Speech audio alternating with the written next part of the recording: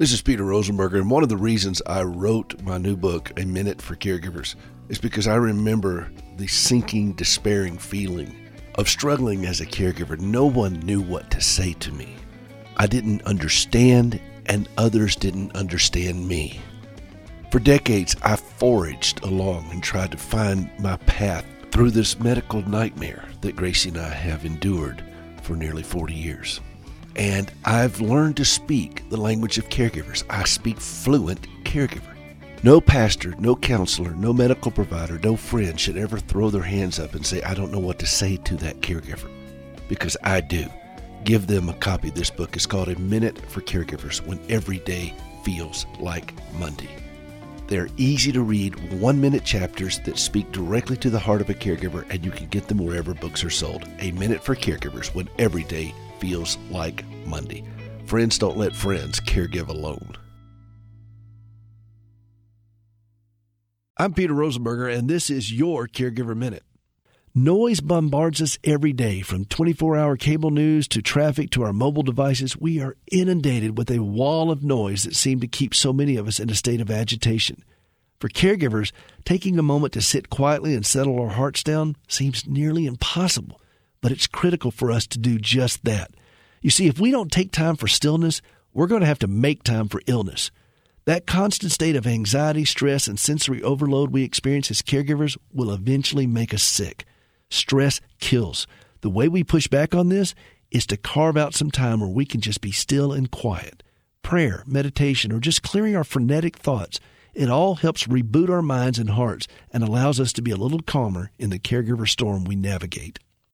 Your Caregiver Minute with Peter Rosenberger is brought to you by Medishare, affordable biblical healthcare. There's more information at Medishare.com.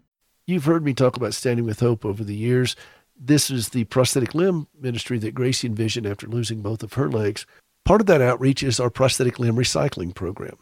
Did you know that prosthetic limbs can be recycled? No kidding. There is a correctional facility in Arizona that helps us recycle prosthetic limbs. And this facility is run by a group out of Nashville called CoreCivic. And we met them over 11 years ago. And they stepped in to help us with this recycling program of taking prostheses and you disassemble them. You take the knee, the foot, the pylon, the tube clamps, the adapters, the screws, the liners, the prosthetic socks, all these things we can reuse, and inmates help us do it. Before CoreCivic came along, I was sitting on the floor at our house or out in the garage when we lived in Nashville, and I had tools everywhere, limbs everywhere, and feet, boxes of them and so forth. And I was doing all this myself, and I'd make the kids help me. And it got to be too much for me. And so I was very grateful that CoreCivic stepped up and said, look, we are always looking for faith-based programs that are interesting and that give inmates a sense of satisfaction. And we'd love to be a part of this. And that's what they're doing. And you can see more about that at standingwithhope.com/recycle. So please help us get the word out that we do recycle prosthetic limbs. We do arms as well, but the majority of amputations are lower limb, and that's where the focus of Standing with Hope is. And that's where Gracie's life is, with her lower limb prostheses. And she's used some of her own limbs in this outreach that she's recycled. I mean, she's been an amputee for over 30 years. So you go through a lot of legs and parts and other types of materials, and you can reuse prosthetic socks and liners if they're in good shape.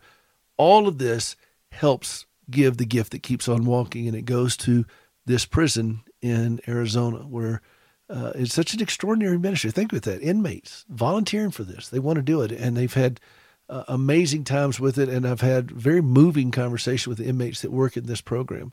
And you can see, again, all of that at standingwithhope.com/recycle. They're putting together a big shipment right now for us to ship over. We do this pretty regularly throughout the year as inventory rises, and they need it badly in Ghana. So please go out to standingwithhope.com/recycle and get the word out and help us do more. If you want to offset some of the shipping, you can always go to the giving page and be a part of what we're doing there.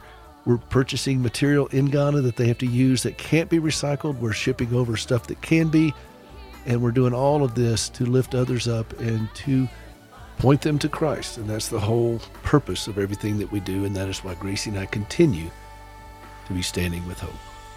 Standingwithhope.com. Take my hand.